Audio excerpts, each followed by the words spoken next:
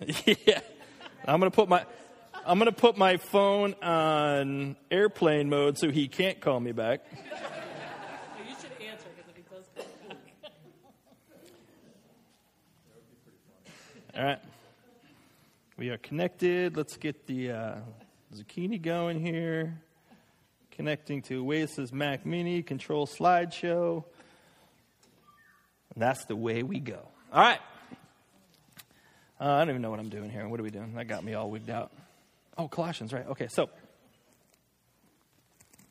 Colossians 1.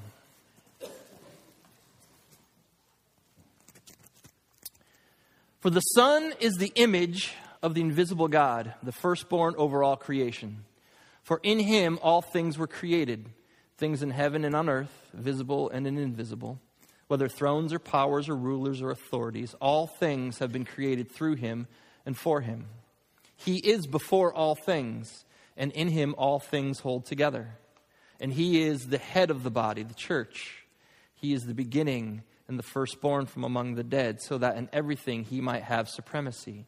For God was pleased to have all his fullness dwell in him, and through him to reconcile to himself all things, whether things on earth or things in heaven, by making peace through his blood shed on the cross. God, I want to thank you for your word. I want to thank you that you've caused it to be written. I want to thank you that there is power and there is life in those words. I pray that you would speak to us today. Speak into our hearts, speak into our souls. Each person that comes into this room, God, I know is in a different place this morning. Some stand on the mountaintop, some are dragging through the valley. And Lord, but I pray that you would speak to each individual heart and give them what they need this morning.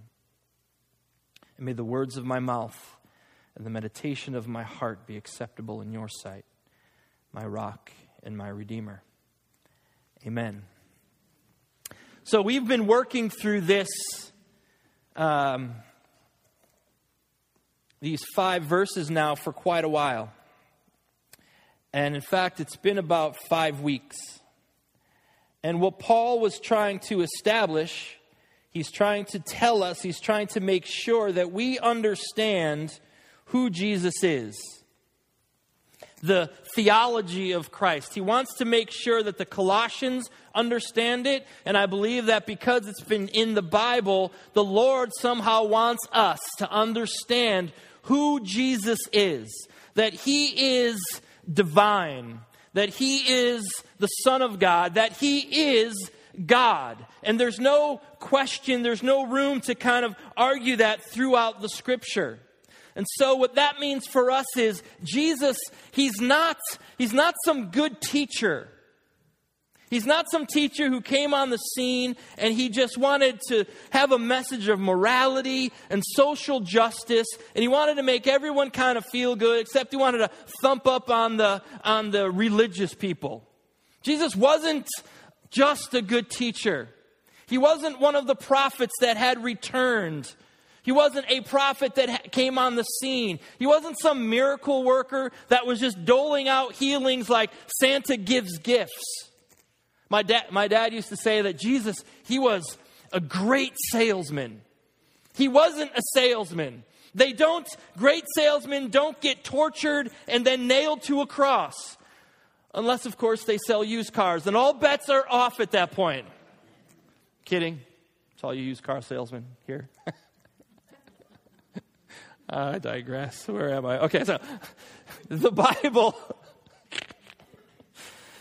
That's a Monday morning hangover right there. Like, wow, did I really say that? The Bible speaks to Jesus being God.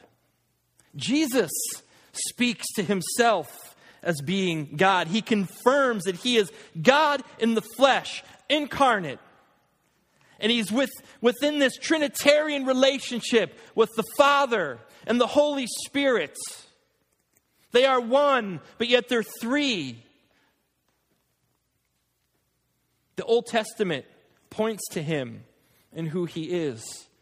The New Testament reveals who he is. The Son of God, God with us, God in the flesh that came to dwell among us. And so the last 5 weeks, we've been really wrestling through and kind of working through all of these verses and what it means for us. But really, Paul is teaching us the theology of Christ.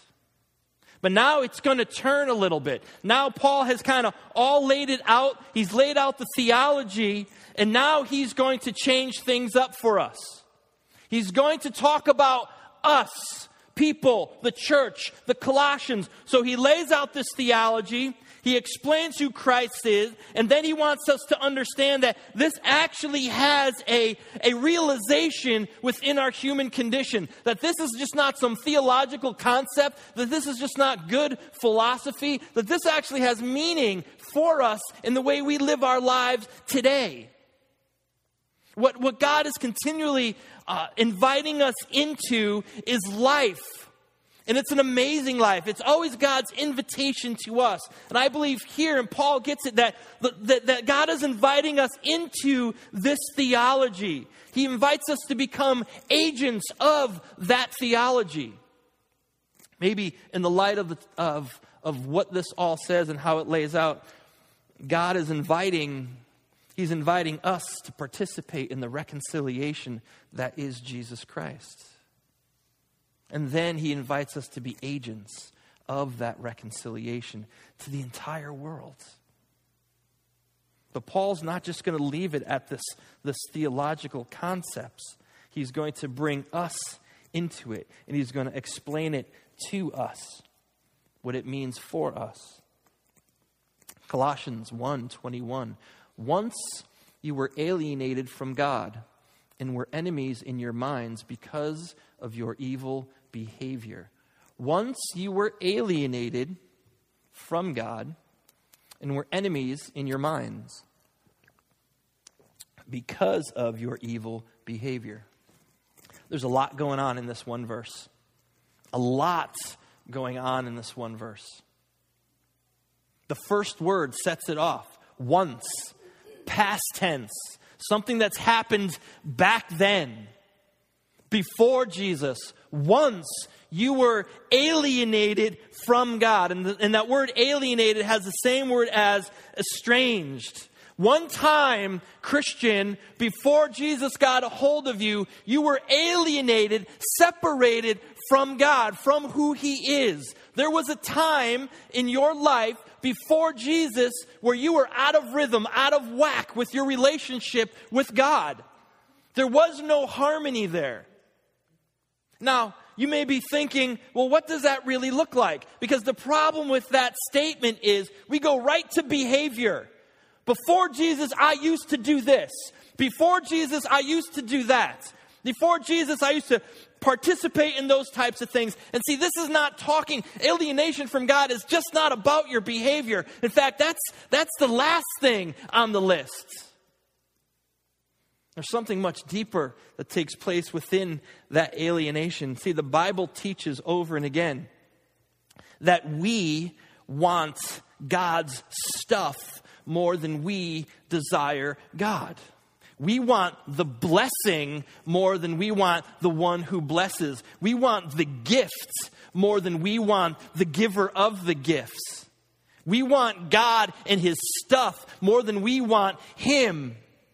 And see, that's the posture of sinful humanity. When we desire creation and the created more than we desire God. That's what alienation from God is. And before Jesus, that's who you were. You desired the things of the world more than you desired Him. And then it even gets more messed up. Because in our desire of those things, of all that stuff, we really believe that those things are going to fulfill us. That they're going to bring us ultimate happiness. That we are going to be satisfied and find our purpose and our value in the things that we can get, in the possessions that we can have, in the name tag that's on your door. And so we desire these things more than God, and we actually believe that it's going to fulfill us and bring us satisfaction. But see, only God can bring that purpose and value and satisfaction. But we get into the cycle of wanting more stuff that doesn't satisfy us, thinking that if we just get a little bit more, maybe then we can find satisfaction in it. And so we are on this treadmill, on this circular error of wanting more of the stuff that can't satisfy us in the first place, hoping that if we get more of it, we will ultimately be satisfied. See, if you're looking at your job for your value and your satisfaction, and you continually work and you need to climb up the corporate ladder, how far do you have to climb before you'll actually be satisfied? You'll get to the top at one company, then move on to the next, because you're always wanting more of something that can never ultimately bring you fulfillment and satisfaction. If I just had just a little bit more money, then I could be happy. Then I can finally be satisfied. And then you get a little more, and then you want a little more, and you need a little more, and you're on this treadmill, and there's not enough money to make you happy, because money ultimately can never make you happy. And so we desire more of the very thing that can't bring us satisfaction, hoping that if we got more of it, we would be satisfied. See, God created things not as the end, but as a means. And the means is that it would point us to Him. God creates things so that we could look to Him. And as we engage and experience the things that He has created, that it would invoke in us a sense of worship. Not to worship the created things, not to worship your job or your money or relationships or whatever, but that it would invoke worship pointing to Him and not to all of the junk that the world has. God has given us blessings and gifts, not so they resolve on themselves, but they would point us to Him in worship. But see, we think ultimately that those things will satisfy us. In Romans, Paul talks about that we have worshiped the created and not the Creator, and God has given us over to our sinful desires. And so work and relationships and money and food and cars and wine and the iPhone 5, it's never going to be enough. Because in June, the 5S comes out, and I need that one now. And then next year, to His glory, the 6 will come out. And then maybe if I just have the iPhone 6, then I will be satisfied until the 7, until they put the chip in the back of my head, and I won't need an iPhone at all. I'll just answer the phone call just by pulling on my ear. And see, we always want more and more and more, and we go after more and more of the very thing that can never bring us satisfaction. And this is what alienation from God looks like, looking for a fulfillment in stuff when it's only God that can fulfill us. This is once you were that way. Once you put something else as the most important thing in your life than God. Once you were alienated from God and were enemies in your minds. Once, some time ago, you wanted God's stuff more than you wanted God, and because of that, you became enemies in your mind. Paul is laying out a very linear pattern of the broken human sinful condition that we all find ourselves in. When we are continually looking for something that can never satisfy us, when we want more of it and we aren't satisfied, we become frustrated. You can never quite get there. It's never quite enough. We become frustrated, we become pessimistic, we become grumpy. And when we get to that point, we have to blame someone, because our dissatisfaction with the way things are going can't be our fault. It has to be someone else's fault. And so we begin to blame someone else, something else. And so if you're looking at your job to give you a sense of fulfillment, a sense of satisfaction, and all of a sudden you find yourself, it's not doing it, well then it can't be you. It must be those stupid people who run that stupid company that make all of those stupid decisions, and they have no idea what they're doing. Because you're looking for something, you're trying to get something that was never meant to give it to you. God created work so that we would come to a place of worshiping him. I know many of you don't see that in your job, but that's what work is about. Or maybe you got married and he was the one, she was the one, and she was going to complete you. This was it, man. You were looking for that perfect Barbie because you think you were really Ken. And this was it, man. This was the perfect match, and this was the all in all. But then over some years, things started to get a little squirrely, and you weren't getting what you thought you deserved, and you weren't getting the fulfillment that you thought this relationship was going to bring. And you start blaming him, or you start blaming her. I've said this over and over again. Husbands and wives, they make terrible gods. All people make terrible, terrible gods. And so when you elevate a marriage or another person to the ultimate thing in your life, thinking that that person is going to bring you perfect satisfaction, man, you're going to be disappointed. I guarantee it. Just ask Sandy.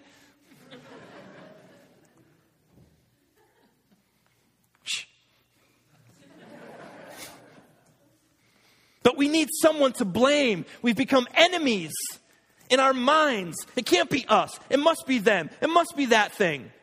It can't be me. And so we start the blame game. I think it's funny sometimes. I talk to people who want nothing to do with God until something goes wrong or until they want something. And then they pray. God, can I have some of your stuff? And I don't know what God's thinking. I don't think he goes, right? I think God's like, oh, you just don't get it, do you? And then they get mad and they got to blame God because they didn't get more of his stuff. Once, a time ago, once, before Jesus, this isn't talking to any of us here, right? Once, a long time ago, we were alienated from God because we wanted his stuff more than we wanted him. And we were enemies in our minds because of your evil behavior. Now, I must say, the way the NIV translates, I don't know what they were thinking, because everything that I've studied on this verse, this doesn't do well. It makes it sound like that because we're evil and because of our behavior, all of this other stuff happens. And behavior is the last thing. The way it should read, the way I believe it should, it's more correct. It's once you were alienated from God and were enemies in your minds, doing evil deeds. It's the way it really should read. The ESV has a better translation from the original text. I know that sounds all geeky and makes me sound a lot smarter than I am. I'm not that smart. I just read a lot. And so that's kind of, and it's not because of, it should read, once you were alienated from God and were enemies in your minds, comma, doing evil deeds or evil behaviors. See, you put something before God first to look for satisfaction. It doesn't satisfy. You try to get more of it, and you're still not satisfied, and you're still not satisfied. And you get frustrated, and you get dissatisfied, and you get grumpy, you get pessimistic. It just doesn't work out. And then you got to blame somebody, and you start blaming him, you start blaming her, you start blaming your job, you start blaming everybody else, but taking responsibility for yourself. And then once you're there, your behavior begins to fall apart. Let me continue with the illustration of marriage. You're looking for your ultimate fulfillment in your husband or your wife. They complete you. They are going to just give you everything you've ever wanted in your life. But then you start to get disappointed and things just don't seem to be going right. You don't feel like you're getting what you need to be fulfilled. You don't feel like you're getting what you need, and the relationship just starts to kind of go south. And you start to blame them. I am not happy because he is not doing, and you can fill in the blank with 1,000 different reasons. I am not happy because she is not doing, and fill in the blank for whatever reason you want to put in there. And you start to blame your spouse. And you get even more frustrated and more unhappy because you're looking to a person to give you what only God could give you. And then that person at work starts to pay a little bit more attention to you than your husband or your wife does. And then you just start with some harmless flirting. I'm going to give this one to you for free. If you're married and you're flirting with somebody, it's not harmless no matter how little it is. All right? That's free. I won't even charge you for that one. But then you start making poor choices. And ultimately, you can make a very big poor choice that can ruin many people's lives. But I will say, even in that, there's reconciliation through Jesus Christ. Because it's not about us. The behavior is the last thing. It starts with our alienation of putting something before God first. I'm pleading with you as your pastor to put God as the most important thing in your life. Period. Because the road that travels on when he is not just gets uglier and uglier and uglier.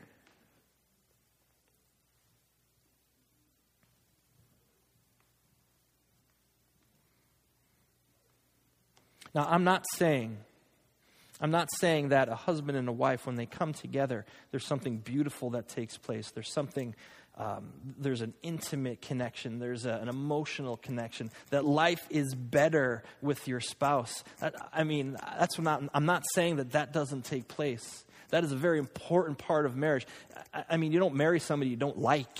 You don't marry someone that you're like, well, I guess she'll do. I got no. If that's your case and scenario, if that was your scenario, then it's probably you that she settled for. But when the marriage becomes the most important thing, man, we've lost our way. When anything becomes the most important thing, we've lost our way. And we can apply this principle to everything in our lives, whether it be money. I want more money. I need a little bit more. Then it'll be better. Then I'll be happy. And then you want more and you want more. And then all of a sudden you start making poor choices. Or, maybe stuff for you. Maybe shopping and you want more stuff and you need more stuff. And you just think you're going to be happy with the 5, then the 5S, then the 6. And then before you know it, you just have no more money left. And your credit card bill is way off the roof. And you just start making poor choices. See, when we're trying to get the thing that doesn't satisfy us in the first place, and we really believe that if we just get more of it, we will be satisfied, we're on this treadmill that just goes absolutely nowhere. Don't you see why it's impossible to fix your behavior first? This is not about you changing your behaviors so that maybe you can clear your mind so then you can pursue God. That's not the way it works. That's a fruitless, tiresome exercise in humanity. It's first to focus on God and say, Lord, even if you're not there, that you would pray for the desire of your heart, that he would open it up and you would desire him more than anything. And then allow him, he does the work that begins to change your mind and change the way that you think. And that you're no longer in this blame game of blaming other people. And then once that happens and it's the Lord's work, then he is the one who begins to sanctify you into Christ-likeness. You don't get there by yourself. You can't start there. You start with the pursuit of Christ as your all and all. And watch him make you Christ-like. It's his work. It's not ours. Paul's not going to leave it there. Once you were alienated from God and were enemies in your minds because of your evil behavior. But now he has reconciled you by Christ's physical body through death to present you holy in his sight, without blemish and free from accusation. Okay, that's the good news right there. That's the gospel. But now you have been reconciled by Christ's physical body through death to present you holy in his sight, without blemish and free from accusation. A huge, huge change has taken place, and you haven't changed a thing, except that you look to God and not to yourself. Christ has done the work of reconciliation. The sinner has been brought back into close relationship with God the Father and has made peace with him through Jesus Christ, through his physical body. The incarnated Christ on the cross, the work that has been done for us, is now made effective in us because of Jesus Christ. The work that has been done for us has now been made effective in us because of the work of Christ on the cross. You see, Jesus coming to earth as the incarnation, as God in the flesh, had to take place in order that we would know peace with God. It had to happen that he would become sin, real sin, physical, on the cross, that he would become our sin, who knew no sin, that we would receive his righteousness. We receive the righteousness of Christ because he took it all on himself on the cross. But now he has reconciled us. He has done the work. And then one day in the fullness of time, when we stand before the Lord in all of his glory, we will stand there holy and blameless, without fault, free from every charge that's been leveled against you, free from every accusation that the enemy has brought. Why? Not because you're so good, but because the blood of Christ was spilled on that cross. Once you were alienated, but now you have been reconciled and can come before him. Stand before the creator of the universe.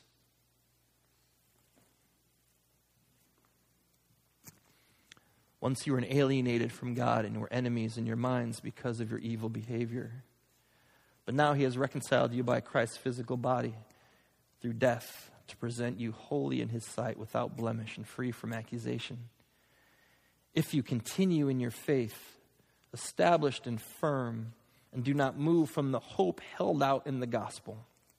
This is the gospel that you heard and that has been proclaimed to every creature under heaven, and of which I, Paul, have become a servant. Paul ends this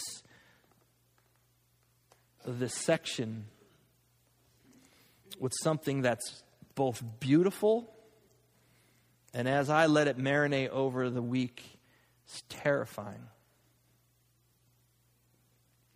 He says, if you continue in your faith.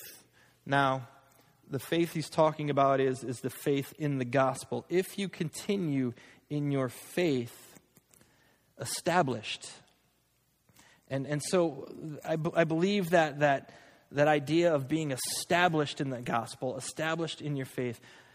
I mean, we all know that life can get ugly sometimes. Life can fall apart sometimes. Things go wrong. And I don't mean like, oh no, my dinner reservations fell through. I mean, things can go wrong. Right? I mean, like sickness, terminal illness. Things go wrong. Things go wrong in relationships, marriage relationships, with your children, financial hardship can come on any one of us. None of us are immune to those things. Things can go really wrong. And so my question would be, where do you turn when it all falls apart? Do you look to yourself? Do you look to your own strength, to your own intellect, to your own ingenuity, to your own resources, like you can really figure it out? Or do you look to God? Do you look to him? And understand that you got nothing. That you got nothing. Some things can only go to the foot of the cross because there is nothing else that you can do. And I know the stories in this room, and some of you have been there. That only the foot of the cross is the only place that you can go. And so to be established in your faith is to understand that you got nothing. You got nothing, and God has everything. And that's the only place that you can turn. That's the only place that makes sense, to go to Him and Him alone.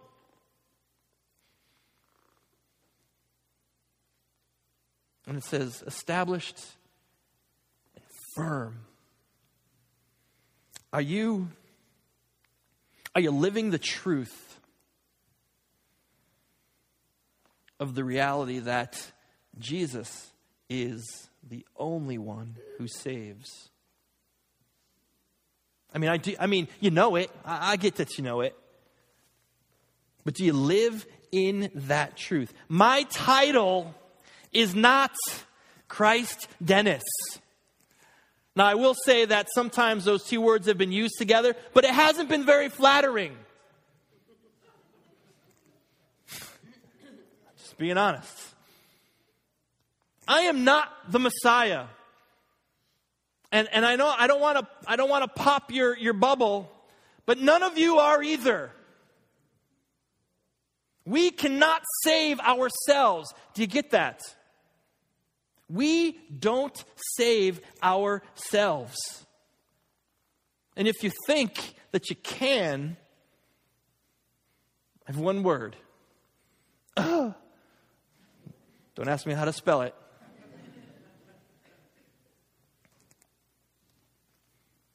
If you continue in your faith, established and firm, and do not move from the hope held out in the gospel. Paul is going to tie it all together, and it's going to be beautiful. And then, if you look at that verse a little deeper, it's terrifying. If you continue in your faith, established and firm, do not move from the hope held out in the gospel. The hope held out in the gospel. You see, the hope of the gospel is you can't and Jesus has. And if you move back and forth in that, when you move from a works-based salvation, like I can earn my salvation, like I can do this, if I do enough of the right things, if I read enough, if I pray enough, if I go to church enough, if I serve in enough ministries, then God will accept me. And see, that's work-based salvation. And that is no salvation at all. Christ and Christ alone is our salvation. That's the hope of the gospel. At least no person can boast. It is by faith in Him alone. It's Jesus plus nothing. That is our salvation. Jesus plus nothing. And to move away from the hope of the gospel is to get back and caught in that performance mindset that you can perform your way into God's good graces. And you can't, and it's tiring, and it will burn you out. And I've seen many people try and then say, you know what? This Christianity is not for me, and they walk away from it completely. Missing grace. Now, let me just, when it reads, if you continue in your faith, I need to clarify something. It almost sounds like, okay, we suffer this alienation before Jesus, and then because of Jesus we're reconciled. Only if we do these good works, then we can stay reconciled to Him. Or maybe can we lose our salvation? Does it ebb and flow? Today I'm saved, tomorrow I'm not so saved. Here's my belief. You don't lose your salvation. Okay? Salvation isn't yours to give and to take away, so you can't lose something that's really not yours. You can't lose something that's about you. Yes, even Hebrews 6, I believe, teaches that you don't lose your salvation. You can't lose your salvation, so you don't ebb and flow in this. You don't one day wake up and say, oh, yeah, Jesus is the most important thing to me, and then a week later, well, I got this new boyfriend. A new girlfriend, and she's the most important to me. Or I got this new job. And, I need to put the faith thing on hold a little bit because I'm going to climb the corporate ladder. I'm going to get to the top. See, it doesn't quite happen that way. So this is not about losing salvation. This is about, do you possess it at all in the first place?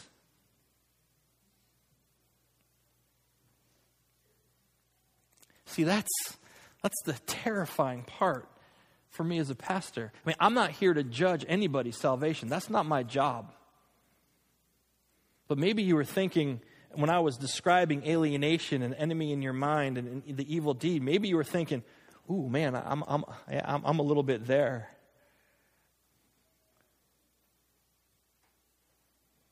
And so it causes tension within us. It's my fear. It's my fear that people come to our church and they think everything is okay between them and God. And it's not.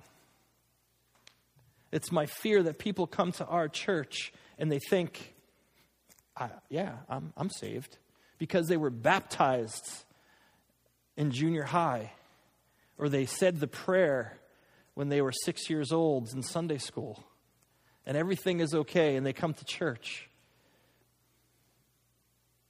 You see, without the transformation that only happens through the Holy Spirit in our lives, the Holy Spirit is what brings salvation, and the Holy Spirit brings transformation.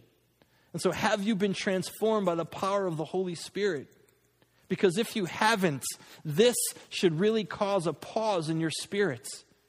This should create in you, as what Matt Chandler would say, a healthy fear. That you would go to God and say, I don't know. And it's okay if you come to that point and say, I don't know. It's much better than you to say, yeah, I'm good. And then just live a life that lacks any empowerment and transformation of the Holy Spirit. It's an amazingly beautiful set of verses. But it's also terrifying.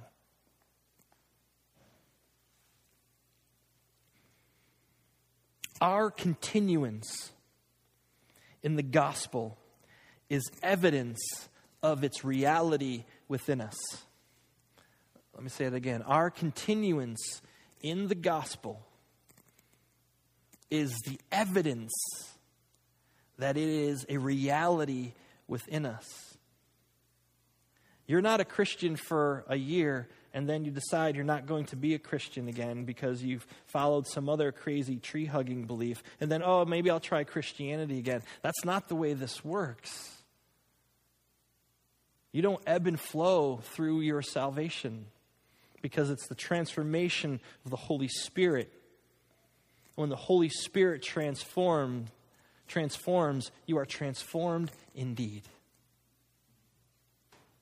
And there's no turning back. And I'm not talking about you're going to be perfect. I'm not talking about you got all the answers. I'm not talking about you're like they name buildings after you and churches after you because you're like this holy, amazing person. I'm not talking about that. I'm talking about a heart that pursues Christ. It's the most important thing, even within your sin.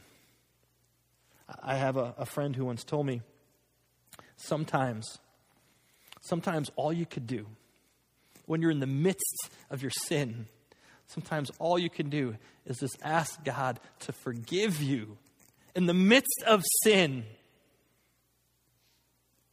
And He's gracious. And He will. But see, grace is used as a license too often. And not as the empowerment to live the way the Holy Spirit has transformed us to live. Grace is beautiful and amazing. But it's also empowering. I don't want this to scare people away. I don't know, maybe you go to your knees and say, God, I'm not sure. It's an honest dialogue. God knows you're not sure anyway. Maybe it's time that you start allowing yourself to become part of a community of faith. To get with other people. That you would be known by them and become known, get to be known by them and get to know them. and allow the work of the Holy. Listen, man, if you're here, it's not because you've just gummed up enough of initiative to get here. The Holy Spirit is doing something in you. It's not by chance.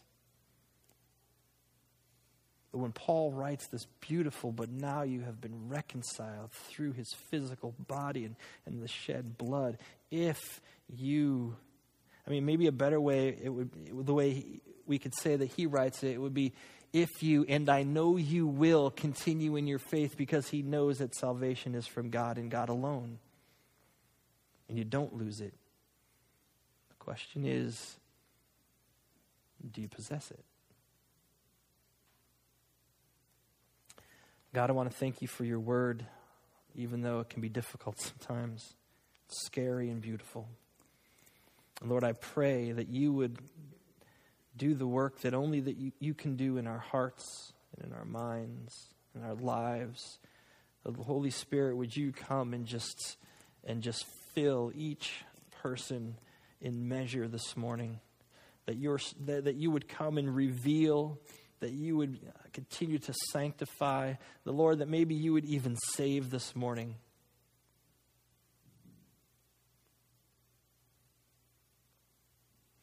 If you want people to pray for you this morning, and we're not big on altar calls here. I think we've done one like never. But if you want, the elders are going to be over here this morning to pray for people. If you want to be prayed for, whatever that prayer is, maybe it's the prayer of, I have no idea now. Thanks, Dennis. So much for my offering this week. That's okay. You can double up next week. I'm good. If you want to be prayed for, then don't leave. Don't leave. If there's something going on, if there's something going on in you, even if you can't explain it, if there's something going on in you, then let these guys pray over you and see what the Holy Spirit does. I love you guys. I'll see you next week.